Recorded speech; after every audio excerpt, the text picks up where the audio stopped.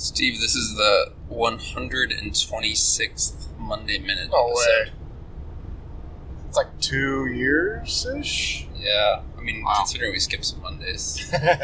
And today's a Tuesday. Yeah. And we're in a truck instead of on a Zoom call. Yeah, I like it. We don't have too many in-person podcasts. No, we don't. And our setup is pretty janky, so we're going to make the audio as good as we can get it. Do what we can. Yeah. So yeah, we're cruising down the highway. Just wrapped up Hunt Expo in Salt Lake City last week. Had a brief pit stop in Boise to recoup slightly. And now we're headed to Portland, Oregon for the Pacific Northwest Sportsman Show. Yeah, recording in the truck. This is going to be a late Monday Minute, but just wanted to touch base, get a podcast out there, do what we can do. How was Hunt Expo? It was fun. Obviously it didn't exist in 2021, so going back was nice. Just, it's fun, because we are online and 99.9% of our sales are online, you don't always get to put faces to names, just repeat customers and stuff like that. So to go to the shows and be able to meet people and see a lot of old friends, other friends that are in the hunting industry that I haven't seen for a couple of years, had a blast. It was a really great show, and off to Portland we go for another one. Yeah.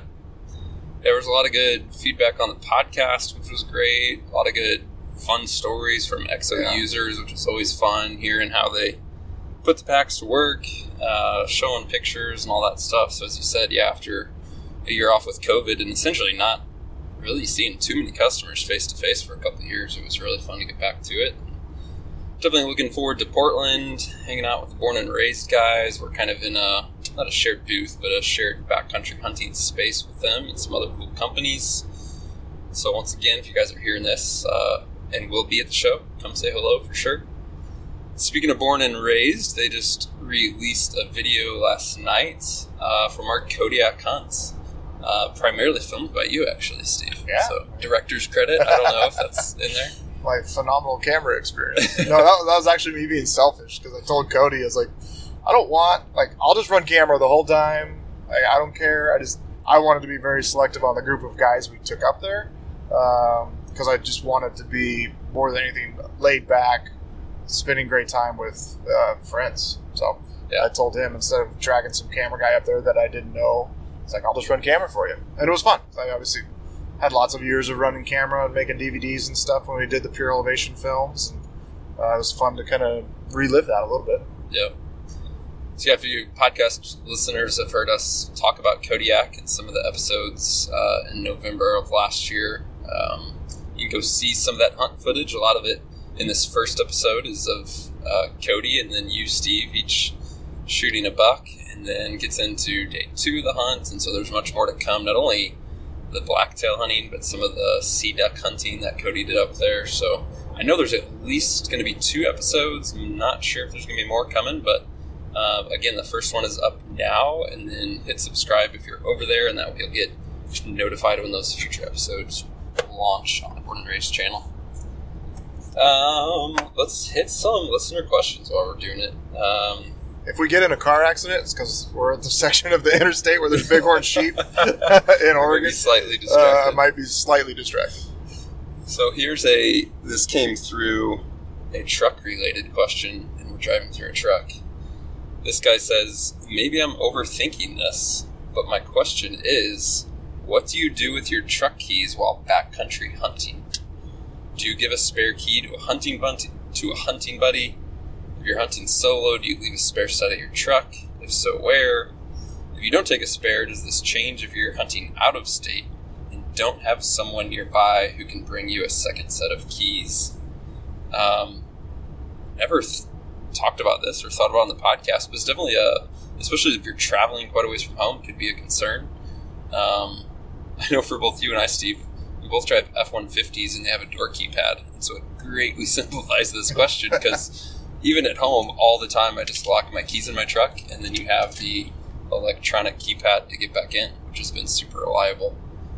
On other trips, like when I've driven with other guys, especially on out-of-state hunts, pack a spare. Obviously, they have those hide-a-key devices. We've also zip-tied keys in certain places that are discreet before we leave the trailhead. I don't know if there's any magic trick to this other than to say, yeah, definitely, I don't want to say take caution, but have some sort of extra key hidden somewhere, especially if you're hunting with a buddy, and maybe, yeah, he carries one and you don't. And at the same time, one related kind of topic that comes to mind is, like, I know when we've hunted together, Steve, I always like knowing what your door code is, just in case. What happens if Steve falls, I don't know, some sort of crazy accident, right? Right. Yeah. Being able to get back to the rig and get back in it, which is helpful. Yeah, I've done, like I said, for quite a few years I've had an F-150, leave the keys locked in the car. When I had a Tundra, they didn't have that feature. And I think back in the day, I would take a Ziploc bag and then just go hide the key under a rock like 30 yards away instead of just sticking it. You know, everyone I know, it's like either under the bumper or the wheel well or something like that. Just hide it. But I used to do that. Put it in a bag and go stick it under a rock. Yeah, lots of ways to do it. Cool. Jumping back to Kodiak, and actually that video, I had a question come in this morning. It said, I noticed Steve wearing an Outdoor Vitals puffy jacket on the new Kodiak hunt video from Born and Raised Outdoors. Which puffy jacket is it, and what are your thoughts on it? I'm laughing because I don't remember the name of it. Is it the Nova UL, I think? Maybe? I think so. Okay, Nova UL. Let's go with that. Outdoor Vitals are cool guys. They reached out. I think we were just having a conversation about clothing and gear and packs, and they said, hey, we've got this puffy we're coming out with, super lightweight. You want to check it out? I said, sure, I'll test it. So I tested it and gave my feedback. It was good. It's great.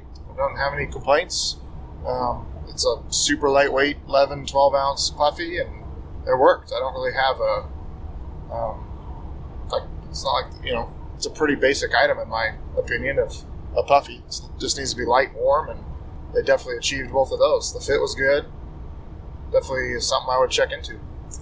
Yeah, I just looked it up. It is the Nova UL. It's an 850 fill power. It is a hyper dry, so like a treated down insulation. Let's see, 12 ounces for a men's large. I know one thing that was unique on it. Is the construction. The construction, yeah. They actually weave the baffles into the fabric instead of them being sewn. So you're a lot less likely to get down coming out of it, poking through holes. It doesn't have all the stitch holes. It doesn't have all the stitch holes. Excuse me. And along with that, in their testing, they were getting a lot better, like just kind of water resistance, right? Because you don't have stitch holes for the water to come through. I never personally had it in a whole lot of rain, so it wasn't, an issue. Yeah. It wasn't something I had to test. Another piece from Outdoor Vitals that both of us have tested is their Ventus, which is stupid light. Crazy light, like a mid-layer jacket. Not even, it's as light as a base layer merino wool.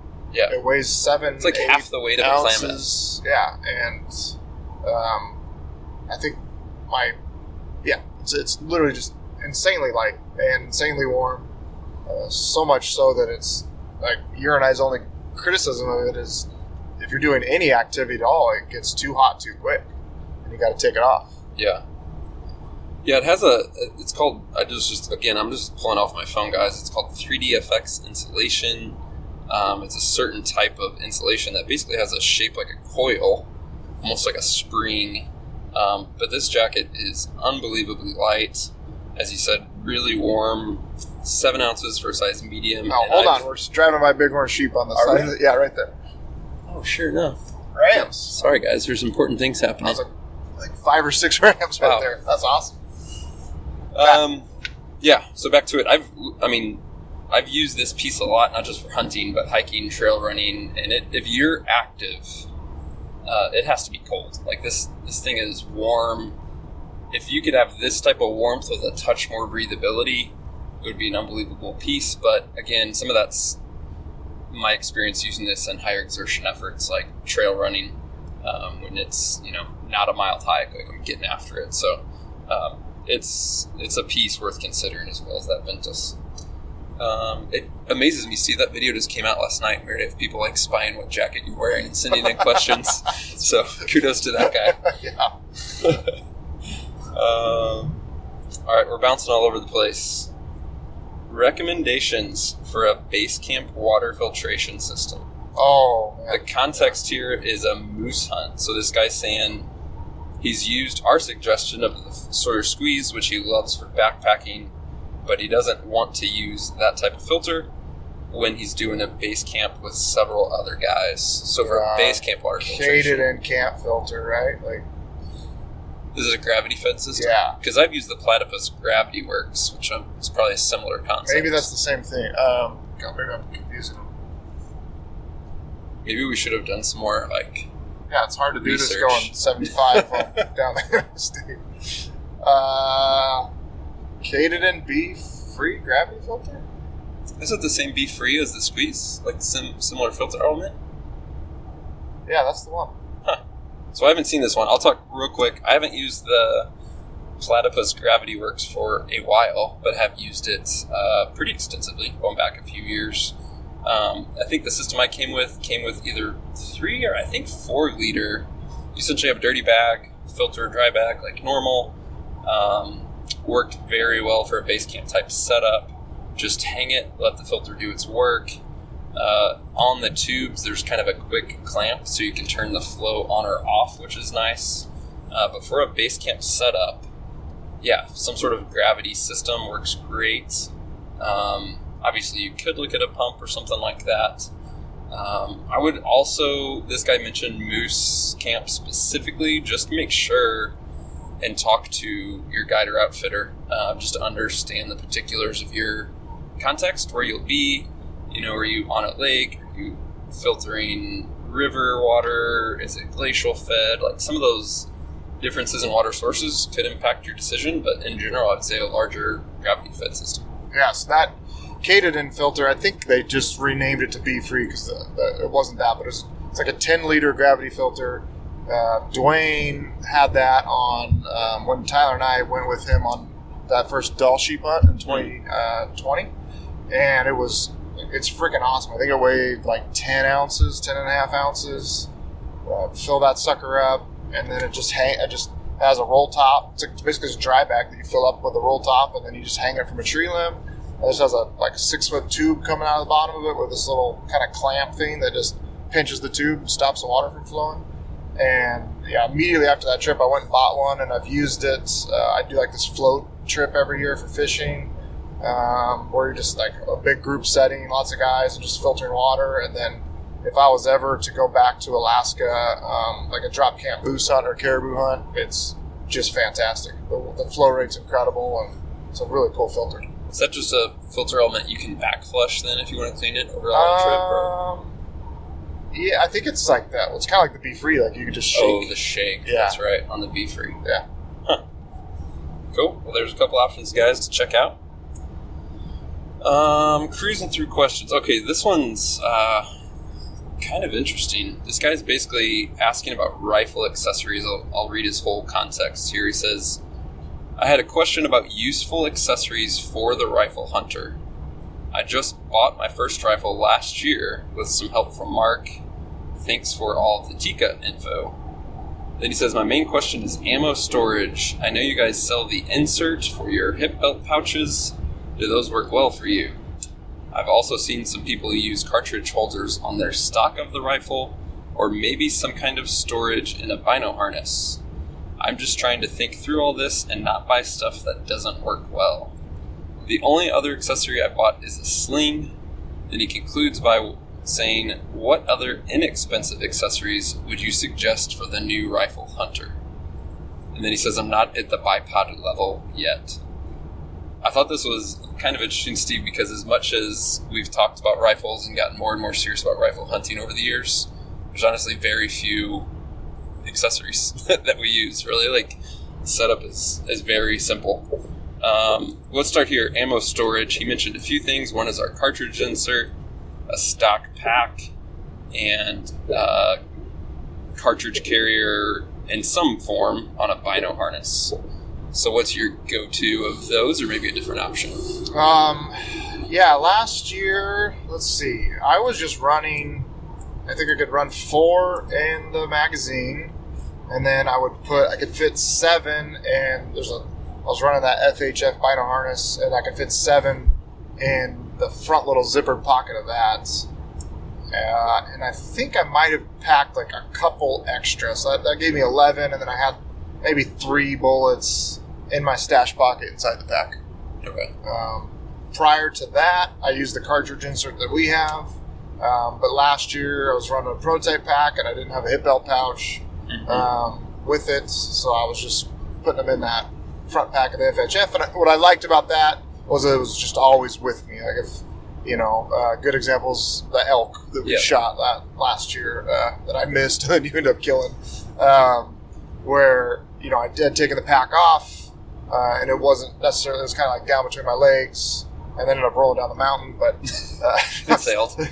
But I guess the bino harness is always on me. Like in a stock, in our shooting position, there's definitely situations where I'm taking the pack off. The bino harness was always with me, so I really liked that attachment. You have that little Velcro patch thing that carries like 2 rounds, right? Yes. 2 or 3, and that's slick because they're right. I mean, you barely have to get out of the gun to grab a couple and put them in. Yeah. So I run on my rifle. They're made by Short Action Precision, and it's just a 2-round holder that, as you said, basically it comes with a hook and loop. So the loop portion is adhesive backed. You install that to your rifle stock in any location you would like. And then the hook portion is a small 2-round holder. The nice thing about that as well is if you wanted to, you could have multiple rifles set up and then just move your cartridge holder back and forth to which rifle you're using. Or they're fairly inexpensive, just put one in each rifle. But yeah, I run mine just forward of the action. And so you can literally go from cycling the bolt and ejecting a shell to then picking up a new one right off the side of the rifle. Again, that's only 2 rounds. So yeah, my approach is, to have the gun loaded. On most of my hunting rifles, that's either going to be 3 or 4 rounds in the gun, an additional 2 in that rifle holder the cartridge holder from Short Action Precision. So either have 5 or 6 essentially on the rifle, and then more backups easily accessible. Usually another, call it 3 rounds, which at this point, dear Lord, I hope I'm not using all these. And then some kind of emergency backups in the pack. So yeah, that's kind of my go-to. I have run in the past, since you mentioned it, stock pouches, like in cartridge carriers. Really the only reason I did that was back when I was shooting my Tikka with the factory stock, before I upgraded to the Mesa Precision stock. I just really needed more height out of the cheek rest from the factory stock to be comfortable. And so I purchased a stock pack to give me a better cheek weld and cheek position. I'm totally blanking on the name of that right now, but I'll add it to the show notes. And then it had either internal or external options, basically when you order it, to carry additional cartridges. So that's the only way I would personally consider like a cartridge shell holder on the buttstock of the rifle, is if you really needed it for the shooting position perspective. The cartridge insert in our hip belt pouch works great for sure. You can carry, I think there's 8 loops in there, and then if you're running the bigger Magnum, sometimes you need to skip one in between. You can run like 5. Yeah. So depending on what cartridge you're using, I'd call it 5 to 8 right there at the hip belt pouch, which is obviously very convenient. Other accessories, he mentioned the sling. Neither you or I, Steve, have really been using the sling much for carry. We can drop in the show description as well some information on our rifle carrier and the quick access that it offers. There's a lot of preference here. Since we're talking about these topics and just came from Hunt Expo, FHF Gear is coming out with a new rifle sling that can also integrate with a pack, not only ours but others. So that'll be worth checking out. I think it's going to be released soon. And then they actually had some new rifle cartridge carry options that will attach to their bino harness and some other things, which I don't think I'm supposed to talk about in too much detail, but those are coming, I believe I heard, in March or April. So maybe keep an eye out for those. The only other thing, two other things that come to mind, this guy mentioned not being at the bipod level yet. If you're not running a bipod, just keep in mind front support could be your pack, or obviously we've talked pretty extensively about the Wiser Precision Quick Sticks. That's like just in my opinion, a no-brainer must-have. If you run trekking poles at all, get Quick Sticks. If you're not running trekking poles, get trekking poles and then get Quick Sticks. And then just some sort of rear support can be helpful as well, and that can be very much improvised. Steve, you pretty much put your tarp or bivy or something in a stuff sack, right? And use that mostly as your rear support? Yeah, with the bipod, yeah. I just did a modified. I took our lumbar pad fabric and made a stuff sack it was kind of just perfectly sized. So it had three different, you could lay it like vertical, flat, or on its other side, and have three different height adjustments. And I'd put my tarp or bivy sack or extra socks, or I think on our elk hunt I filled it up with game bags, just whatever I could find, just stuff in there and give it some structure. And that worked really, really well. And like you said, with the Wiser Quick Sticks on the trekking poles and your backpack, between those two, you did that awesome video that we did after our elk hunts that shows you how to use those two. And really, you can just those two tools right there are you can shoot in a lot of positions very accurately, get it set up very quickly. That's pretty. Yeah, I have zero plans to change that because it worked very, very well last year. Yep. Let's see. There was questions on sidearms, and this one specifically was for grizzly bear country. And this guy was looking for recommendations for holsters to attach to his exo pack, or potentially a bino harness with a holster attached. And then he said, I like the idea of the harness / holster because I never take that thing off. Great questions. We've talked before about ivory holsters, which are just flat out the best holsters to work with a pack, and especially with our K3 pack systems, and K2 for that matter. So if you're looking for a pack-mounted holster, although you can pretty much attach any holster to our packs with our accessory webbing, the ivory is definitely the way to go if you're looking for something more than mediocre, and definitely want something ideal. He mentioned chest holsters. I personally do tend to move from a pack-mounted holster to a chest-mounted holster, specifically when in grizzly or brown bear country. They're not my preferred choice. I hardly don't use them in the lower 48 because I don't hunt much brown bear country. But when we were on Kodiak, for example, I was running a chest holster. For me, that's going to be an FHF bino harness, and then Razco Gear makes a chest holder that mounts seamlessly with that FHF harness, and it just is a great system. So it's one of those things where at first, it feels like more bulk and everything else, but once you're really used to wearing it, you honestly forget it's there.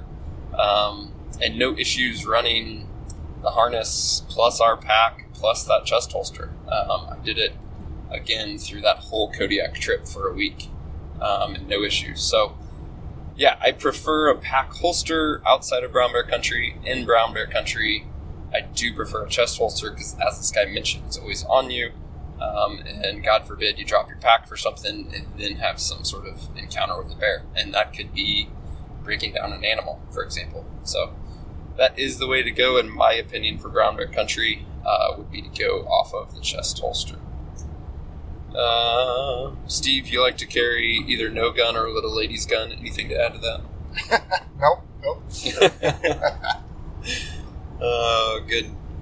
All right. We were actually, again, speaking of Hunt Expo stuff, talking with the guys from SIG, and they're coming out. Again, I'm not sharing details here, but this year we'll be coming out with a new 10 millimeter, which I'm excited to try. And I've actually seen some sneak peeks from some other dudes that we'll be visiting with shortly, I'll put it that way, who've been involved with SIG with a 10 millimeter that's coming out. So it's cool to see more options coming out. Obviously, from a semi-auto perspective, Glock has dominated the 10 millimeter market for the most part, for hunters who are looking to have that right mix of capacity, semi-auto performance.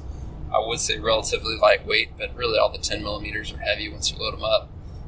But it's cool to see other options coming. So I'm personally probably going to purchase one of those new SIGs when I see them come out, and maybe have more to share in the future.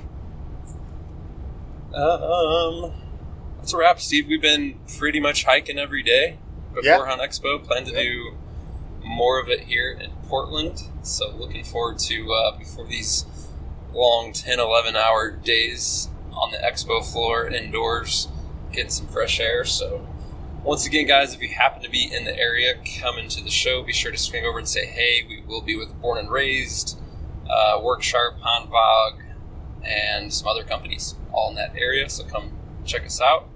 And once again, in terms of the podcast, if you have any questions for a future Monday Minute, send an email to podcast@exomountgear.com, and we'll talk to you soon.